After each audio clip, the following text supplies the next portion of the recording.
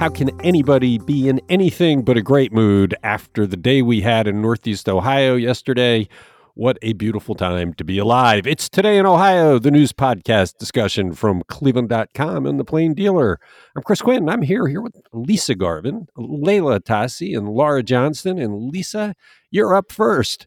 Why is Ohio Congressman Bob Latta so exercised about what automakers are doing to AM radios in vehicles? Yeah, the Republican from Bowling Green he's chair of a House Commerce subcommittee that oversees telecommunications. And he sent letters to automakers along with dozens of his colleagues asking them to leave AM radios in cars, as many automakers are moving to eliminate AM radios. The letters went out to Ford, General Motors, BMW, Tesla, Volkswagen, Volvo, and Mercedes-Benz. They say that there are 45 million listeners a month for AM radio, and they rely on it for local news and information, weather emergencies, emergency alerts, especially in rural areas. So that led to a new bill in the House, AM for Every Vehicle Act. It has bipartisan support. It was announced on Thursday. And this act calls for the National Highway Traffic Safety Administration to require automakers to retain AM radios without a fee or an extra cost or a surcharge. And automakers must clearly disclose which vehicles lack AM radios that they're selling, and then have the Government Accountability Office study alternative broadcast systems that would be as effective as AM radio without an extra cost. So Ford is saying that they are not putting AM radios in new models starting in the 2024 year, and that's both gas and electric vehicles. They say that electromagnetic interference is possible when you have an AM radio and an EV. And, they say that most AM radios are already on mobile apps, satellite radio, and other digital streaming methods. Most cars today have the ability to use your phone so that you can stream the AM radio stations on your radio without interfering with the EV electronic signals. This one throws me. And the story did describe that this might be about politics, that a lot of the far right-wing radio nut jobs are on AM radio, and they see what Detroit is doing as an attack on conservative speech, which doesn't really ring true to me. When's the last time anybody listened to AM radio here? I haven't listened to AM radio in probably years. Does anybody?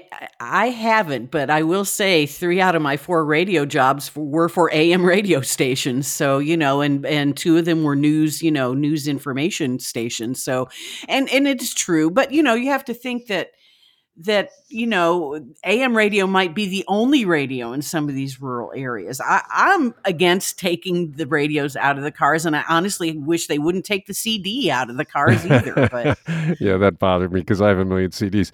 Laura, Layla, have you listened to AM radio pretty much any time in your lifetimes? Yes. I mean, when I have to listen to sports on the radio because my kid needs to listen to it, or my husband, I find it easier to find on AM radio. I never know which FM radio station is carrying it. Yeah, same. Sports. So 1100. Sports is the only, and it's mainly my husband follows that. So would you buy a car that didn't have AM radio? Would that be a deal breaker? No, I mean, I don't care, but my husband might. Huh. I don't know. I don't think it would bother me, but I also don't. I guess I don't understand all the different interferences about EVs and all of that. So I'm not a knowledgeable person about this. It just doesn't seem like a big deal to have to take it out. Republicans are the ones that are anti-regulation on business. And what they seem to be doing is compelling automakers to include a feature in the car. And they're claiming it's under safety. So it's the same way they require you to have brake lights. They're saying it's a safety feature. But it seems a little bit over the top to claim that's a safety feature. Fascinating that they did this. Lisa, I didn't see any Democrats signing on to this. Is this an all Republican deal? No, it has bipartisan support. Oh, did it? Absolutely. Yeah. I can't name them off the top of my head, but yeah, there were several Democrats that signed on to this. Okay. You're listening to Today in Ohio. We talked last week about an enhanced driver's license Ohio will offer and how there are signs it might be obsolete. Layla, we dug deeper. Is it obsolete? Well, to remind people, these enhanced driver's license are different from the traditional licenses or those real IDs that will be required to board airplanes. These are thicker than normal licenses. They cost $25 more in Ohio. They will have a radio chip that broadcasts an ID number that border guards can use to access personal information beyond what's on the actual license. And the benefit of these, that they say, is to let folks cross into Canada and Mexico and Caribbean nations with less of a hassle. But the other states and provinces that have offered these, more than 15 years ago in response to the Western Hemisphere Travel Initiative, that was the agreement under which the U.S. and its neighbors began requiring travelers to show proof of citizenship instead of just a driver's license. But none of the 4 Canadian provinces that started offering these licenses in like 2008 and 9, which are British Columbia, Manitoba, Ontario, and Quebec, none of them are still offering them. The last province to offer them, Manitoba, discontinued it in June of 2022. And the reason is that demand is declining. There are other options that are more convenient and affordable. There are what's known as Nexus cards, which low-risk travelers can use at a special security and customs line at the U.S.-Canada border. It's usually much shorter than normal lines. And truck drivers and others driving commercial vehicles across the border can get a free and secure trade or fast card. After they complete a background check. Fast card holders only have to show minimal ID at the border, and they also often have dedicated lines at border checkpoints for these card holders. And these are options that are available in the U.S. too. The enhanced driver's license do seem to be more popular in the U.S. Because, or at least in the states that offer them, officials say that because Americans don't like carrying around more than one card or document. It's just more convenient. We're used to having one ID in our wallets. And in some states, they don't offer the real ID like Ohio does that allows you to board a plane. The enhanced license serves that function. So more people are seeking them out for that reason anyway. And obviously, these things are more popular in border states than anywhere else. In New York, for example, some people live in New York and work in Canada, so it's convenient for them. And they claim that it's been quite popular there. But yeah, the one state that doesn't offer a real ID, the percentage of people that are getting these licenses doesn't really have an apples to apples comparison with Ohio. But the other states, when I read the story last week and we talked about it, I thought these were more obsolete than I do now. Based on the experience you have in other border states with how many people are using it, it sounds like there will be demand. And I won't be surprised then if Ohioans use it. There is something to be said for always having the card with you. Laura, you have a Nexus card. Do you carry it with you all the time, or do you only get it out when you're driving to Canada? Whereas if you had this license, it would always be with you. I only get it out when I'm driving to Canada. I don't like carrying it around because it's basically like carrying your passport, right? Like that's a valuable piece of information I don't want lost. So I'm pretty careful. Have you are ever you going to get forgotten one it? of these? Are you going to get one of these? No, I have not. Are you getting an forgotten it. enhanced driver's license? I'm not. Laura? Laura, are you? No, probably not. I mean, I have my passport and my Nexus, so I'm pretty set. I don't know if I would get one, but it's got an RFID chip. Anybody with an RFID reader can read your card. Yeah, I'm glad we did the follow-up story. It had a lot more dimension to it, and I think people can make decisions. I suspect there'll be quite a few Ohioans end up getting it, at least in the short term. You are listening to Today in Ohio. We've got 3 millennials leading Ohio cities as mayors, and chief politics writer Andrew Tobias took a look at the trend. What does this young generation of Democratic mayors mean for the future of Ohio politics? Laura. It could translate to more excitement for Democrats in Ohio, but there's no guarantees. But we're talking about these 3 young men in their 30s. They didn't pay the traditional political dues. They're more progressive than their traditional opponents. They're all people of color. Some of them, that's a first for a mayor in their city. And they've got big plans, maybe for higher office. And they all seem to at least know each other. Shammas Malik, who's 32, was just elected basically the presumptive mayor of Akron because he won the primary in quite a big way. And there's really no general opponent. He actually volunteered for Justin Bibb's campaign when Bibb was running for mayor of Cleveland. So you've got to think that they're having conversations, and that's great for these two Northeast Ohio cities for the mayors to be getting along. But Shammas Malik defeated Marco Summerfield, who had been on city council for, I feel like, decades and was a deputy mayor, basically anointed by the current mayor, Dan Horrigan, when he signed on to his campaign. So, he beat the guy everybody thought was going to be the next mayor. And then we're also talking about Aftab Purival, who's 40 in Cincinnati. So Shammas said there's the through line in all three races that people's minds are open. They want someone they think can lead, and that they don't want an archetype that, they've had in the past. They want a transformative leader, and that person might not look like the mayor they've always What had. a difference between what's going on in the cities and what's going on in the rest of the state. In the cities, you have people being daring, taking chances, throwing out the old, trying to get new and bold ideas. And in the rural areas, which elects the legislature, it's the most backwards group of people we've ever seen in elected seats. I mean, it's the growing gulf between what people who live near the cities want and what everybody else wants. I don't know if it's probably never been bigger. I would agree with that. And what Bibb is saying is that this shows that there is a big gap, that the people in the cities don't want what's going on in the state house, that the cities don't want to wait their turn, right? These young mayors are saying, we're not going to sit around forever. We're going to take our turn now. They're not going to pay dues sitting in city council forever. And they think that the Democratic Party should listen to them on how to be successful and deliver messages to the people of Ohio. But at least Bibb thinks that the state house is out of whack with people. I would agree with him, but you're right. There is just such this gulf.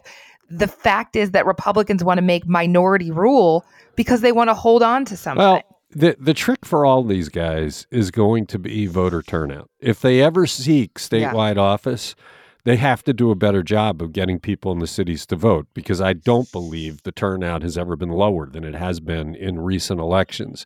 So if this is the beginning of a Democratic wave of the future, if these are the future statewide politicians, that's only going to happen if they can get people excited to show up to the polls. That's just missing, especially in Cuyahoga County.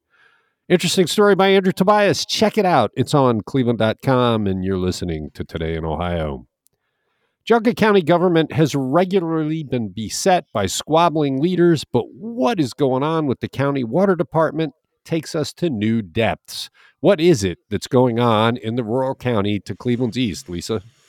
Yeah, this has kind of been a 20-year battle over the IT operations in the county's Water Resources Department. It's currently handled by an independent contractor, CSJ Technologies, owned by Joe Camino, and it's been that way since 2014. He's raked in about $328,000 for that. Geauga County Auditor Chuck Walder is on the county's Automated Data Processing Board, which oversees IT operations for the rest of the county, and he's trying to move to get the ADPB board to oversee the water department IT as required by state law, he points out. But on the other side, County Water Resources Director Steve Oluwick, County Administrator Jerry Morgan, and Commissioners Tim Lennon and Ralph Spitalieri want to keep the status quo.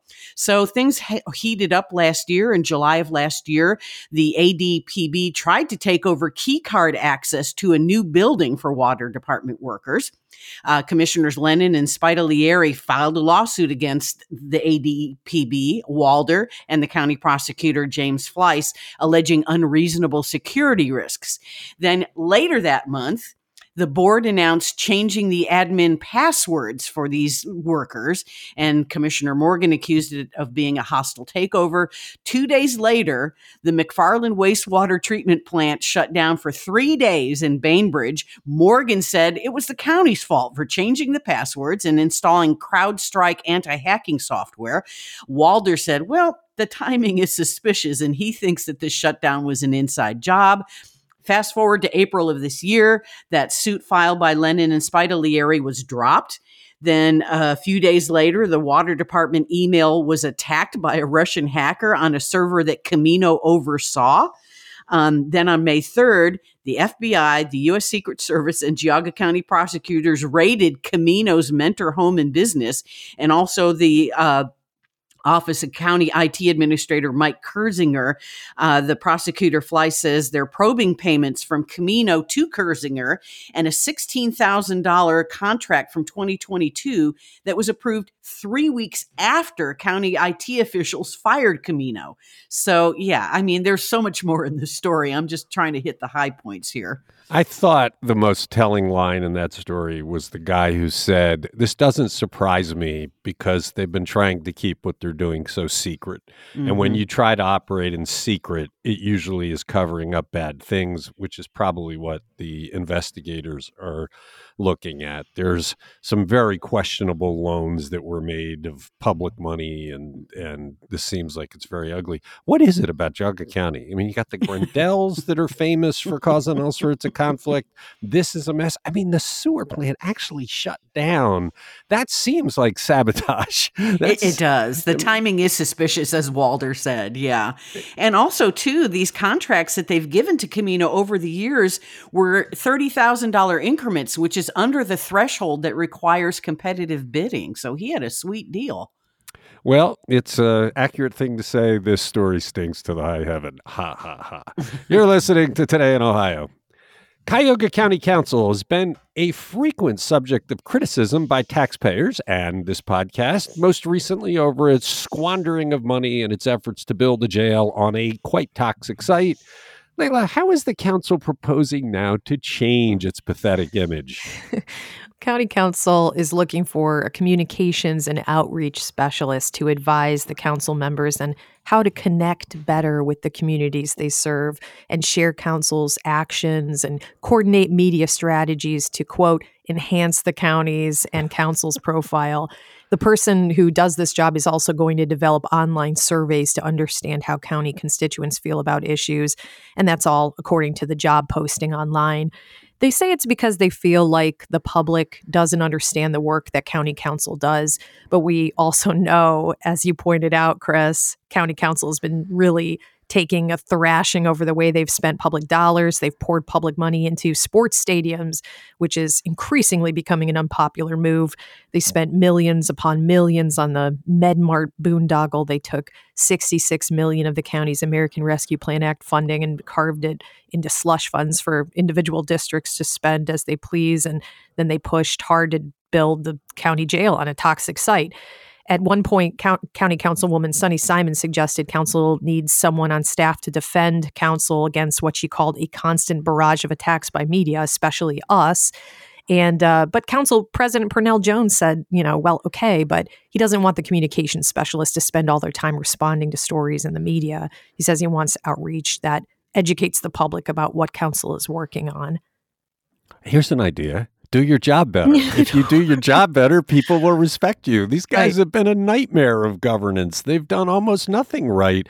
And the public has slammed them. When we did the call out to the community about how they weren't standing up to provide the specialists needed for Say Yes to Education, the vital positions that address the needs of the students, readers responded and blitzed them with a lot of correspondence, and they finally did the right thing. They should have done the right thing without that. They should have been leading instead of following what the barking was. Right. They can choose to be their own champions here and do the right thing that the public expects, and they don't need to spin the public on anything. And it doesn't work. Remember, Armin Budish tried this. He was very upset because, despite all the people dying at the jail and all of the bad stuff that came out about him being vengeful, he thought it was really spin control. So he started, remember those video statements that he would put out trying to change people's minds? Very effective tool. It doesn't work. The only thing that works, do your job well and be leaders. You're listening to Today in Ohio. Let's talk for a moment about Jim Brown, one of the most formidable athletes this planet has produced and a Clevelander through and through. Laura, we published probably 25 different pieces over the weekend. The two standouts for me were Mary Kay's and Doug Lesmerise's look back at what he has meant. Let's talk about it a bit. Yeah, Jim Brown is a legend. Definitely not a perfect man. One of the best running backs the NFL has ever seen, though. He's a civil rights leader, an actor in more than 50 films and TV shows, a giant in the hearts and minds of Clevelanders. He passed away on Thursday evening. He was 87. And it's crazy to me that he only played 9 seasons. And I mean, he led the NFL in rushing in 8 of those 9 seasons. But it's so much bigger than that. I love what Doug said in his column about how this is like if LeBron had retired at the end of playing for the Cavs and then gone on to be a movie star competing with Chris Rock for, you know, lead roles, and as well as like a civil rights leader that in the news all the time. And that kind of brought it home to me because obviously this is happening in the 50s and the 60s. And I wasn't around then, but I mean, the Muhammad Ali Summit, the work he's done with Amer Khan, with young people in cities, he has had such an interesting life, and so many people were moved by him. He had Twitter tributes that came out from President Trump and President Obama. I mean, he is a looming large figure, and some people call him the best athlete of the 20th century. Yeah, the thing Doug did, I think he said if he left Miami after his Miami championship and then spent 9 years competing with action stars like The Rock and people like that, and then was this major activist. But the other thing that I really liked about what Doug said, look, Jim Brown had some issues over time. There were allegations of rape and things like that. And what Doug said is, because of the Greeks, we expect our heroes to be perfect, but really a hero is a constant conflict with his good and bad sides. Jim Brown did a whole lot of good, and in balance, it will be for history to decide how much of a hero he was. Great stuff. Mary Kay's piece about her personal experiences with him over the years was also quite well done, talking about how Bill Belichick, every time he comes to Cleveland, he takes his team to the Jim Brown statue to remind them about all that he stood for. Belichick was very much a partner of Jim Brown in his activism. Absolutely. And talking about just the stature he had and the presence, right? The person that she said she'd worked with that compared was Muhammad Ali. And obviously that was very important, the Cleveland Summit, when Ali didn't want to serve in Vietnam, and Brown said, we're all going to go to Cleveland, we're going to have the summit, and everybody listened, and it was such a moving just example of power. And so you're right, not perfect. I think, you know, we had so many pieces, and we had one that looked at the allegations over the years, but made a difference in so many aspects of American history. Yeah. And I had no idea he was a lacrosse player at Syracuse. Like, he made the college lacrosse Hall of Fame. He said he thought he was a better lacrosse player than a football player. I mean, just hugely And that was talented. back in the day when you didn't see too many black faces on a lacrosse team either. So, yeah.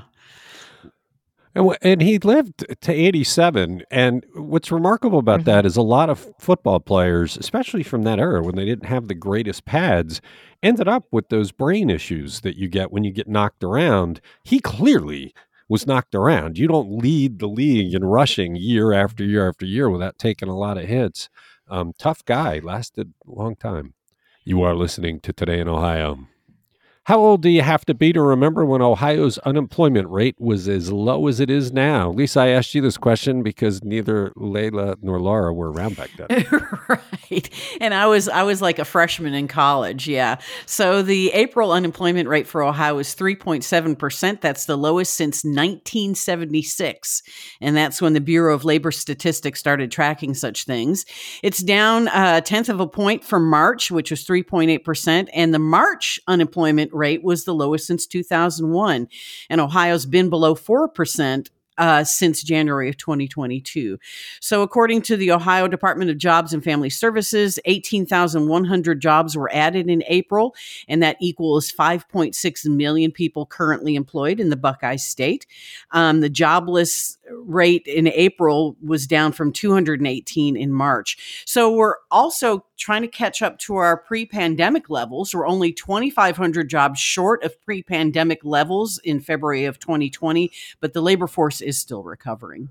It is amazing how fast we went from the high unemployment of the early pandemic to record lows. That's just a rapid turnaround. And as we know, everybody's trying to find workers, which is not the easiest thing to do these days. You are listening to Today in Ohio.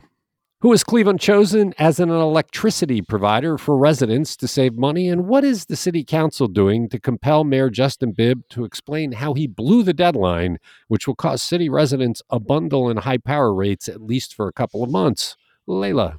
Well, Cleveland has chosen the Sustainable Ohio Public Energy Council, or SOPEC, to provide the electric aggregation services for First Energy customers in Cleveland.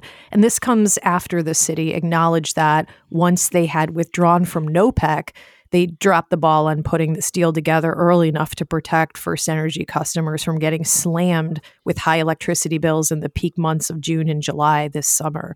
The SOPEC contract won't benefit customers until August. So choosing SOPEC feels a little bit peculiar because this deal would make Cleveland the largest customer by far for SOPEC. Of the 26 Ohio communities that SOPEC serves, many appear to be villages in Southeast Ohio.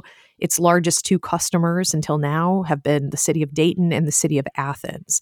Mayor Justin Bibb said he selected SOPEC because it would offer the cheapest rates per kilowatt hour over the coming year compared to two other competing proposals the city received. One was from NOPEC and the other was from Energy Harbor. The SOPEC deal would also offer electricity to Clevelanders that's backed 100% by renewable energy credits. So that sweetened the deal for the city. So there are three tiers of pricing based on whether or not the customer chooses renewable energy credits. If customers do not opt out and they're already not signed on to a third-party provider, they will automatically be enrolled in the program at the rate tied to 100% renewable energy credits. I guess that was the draw for them. I mean, it seems odd to me they wouldn't have gone with NOPEC because that is the Northeast Ohio entity, and I wonder if there was some feud there over the blown deadline. But it does sound like if you're trying to be a green city, which Justin Bibb wants to be, maybe that was the balance. That's why he's gone with this much sketchier cooperative. Right. I mean, so city council really wants Bibb and his people, though, to take responsibility for this problem. They put out a press release on Friday calling on the mayor to explain what happened to residents and to tell them exactly what they should do to mitigate this high energy cost that they're likely to experience this summer. Bibb's sustainability director has already said that customers should sit tight and wait for the lower rates to kick in, that they will be better off not going with a third-party provider. But if they feel they need to, the city has a list of providers that won't charge them early termination fees if they want to jump off and join the SOPEC contract later. But I think council's problem is more with the administration dodging accountability on what gave rise to this. They don't feel like the mayor has been direct enough with the public in explaining what happened here. Yeah, and maybe that's it. Maybe it's genuine. Maybe they really are trying to get accountability, or maybe we're getting close to another mayoral campaign in a couple of years, and Blaine Griffin wants to run against Justin Bibb, and Justin Bibb's had a good run so far. I mean, with what the council did with the West Side Market, which made no sense to me, seems like just a shot at Bibb. And you're wondering if there's some hostility brewing that's really about they don't want Bibb to look good going into a re-election year because he's had a pretty good run. I don't know. I would like to have answers for how they blew the deadline, so there's that. You're listening to Today in Ohio. What did Cleveland's Planning Commission have to say about Bedrock's 20-year plan to remake the riverfront near Tower City? Laura, this was a late in the week story. Right. Unanimous approval from City Planning Commission for Dan Gilbert's plan. We're talking about 3.5 million square feet of offices, apartments, retail, and entertainment between Tower City's unfinished western edge and the Cuyahoga River. So the city wants to keep Bedrock working with a bunch of public agencies to explore the possibility of extending the Cuyahoga Valley Scenic Railroad in its plans, which is interesting. So the idea would be they'd have a rail link from Tower City all the way to Cuyahoga Valley National Park and Akron. Planners have been dreaming about that for decades. It's about 5 miles north from Rockside Road at that Independence area where it has to keep going. And they've had planning efforts before in the past that has failed, but they want to keep talking. NOACA's got $250,000 for an upcoming study to explore the rail connection. So that's what they're really focused on here. That's not a commuter thing, right? That wouldn't be so you could go. No. It's so so how much slow. demand would there be for that line? It's a very expensive project, putting 5 miles of track in. How much demand would there be to go from Tower City to the national park? I don't know. I would never use that. That would not be something I would be like, yes, please let me jump on this 20-mile-an-hour train. I mean, have you ever taken, I think Layla's taken it, right? Like the bike and hike train. And you have to really just enjoy the ride. It is not going to get you there as a quickly. tourism thing, I mean, if you have cruise ships dumping off people in Cleveland for a few hours, or conventions, people at conventions. So it might be more of a tourism thing than an actual residential people mover. That's a really So it might be good a loss point. leader to draw more people into Cleveland, because I can't imagine that would be self-sustaining. Interesting that they're so excited about it at the Planning Commission. I think people might be more excited about getting high-speed rail to Columbus, but right, and that's just part of this. I mean, I love the idea of using Tower City as a connector between Public Square and the riverfront, right? Because right now you have to go down. I mean, you can get to the flats from downtown, but there's no super easy, inviting way to do it. And this would really give life to Tower City, which obviously has had its troubles in the last decade or so, and create this kind of it would open up the city a lot more. I don't know. Every time I look at the renderings, I was like, there's like sailboats on these renderings. It's supposed to be a river. Like the sailboats generally don't have their sails up on the river. It looks like a pond in a park. Like I want to see, I don't know. They're pretty, but I want to see what it would there'll really be a lot look more like. discussion before it comes to a solid plan. You're listening to Today in Ohio. That's it for Monday. Thanks, Lisa. Thanks, Layla. Thanks, Laura. Thank you for listening to this podcast.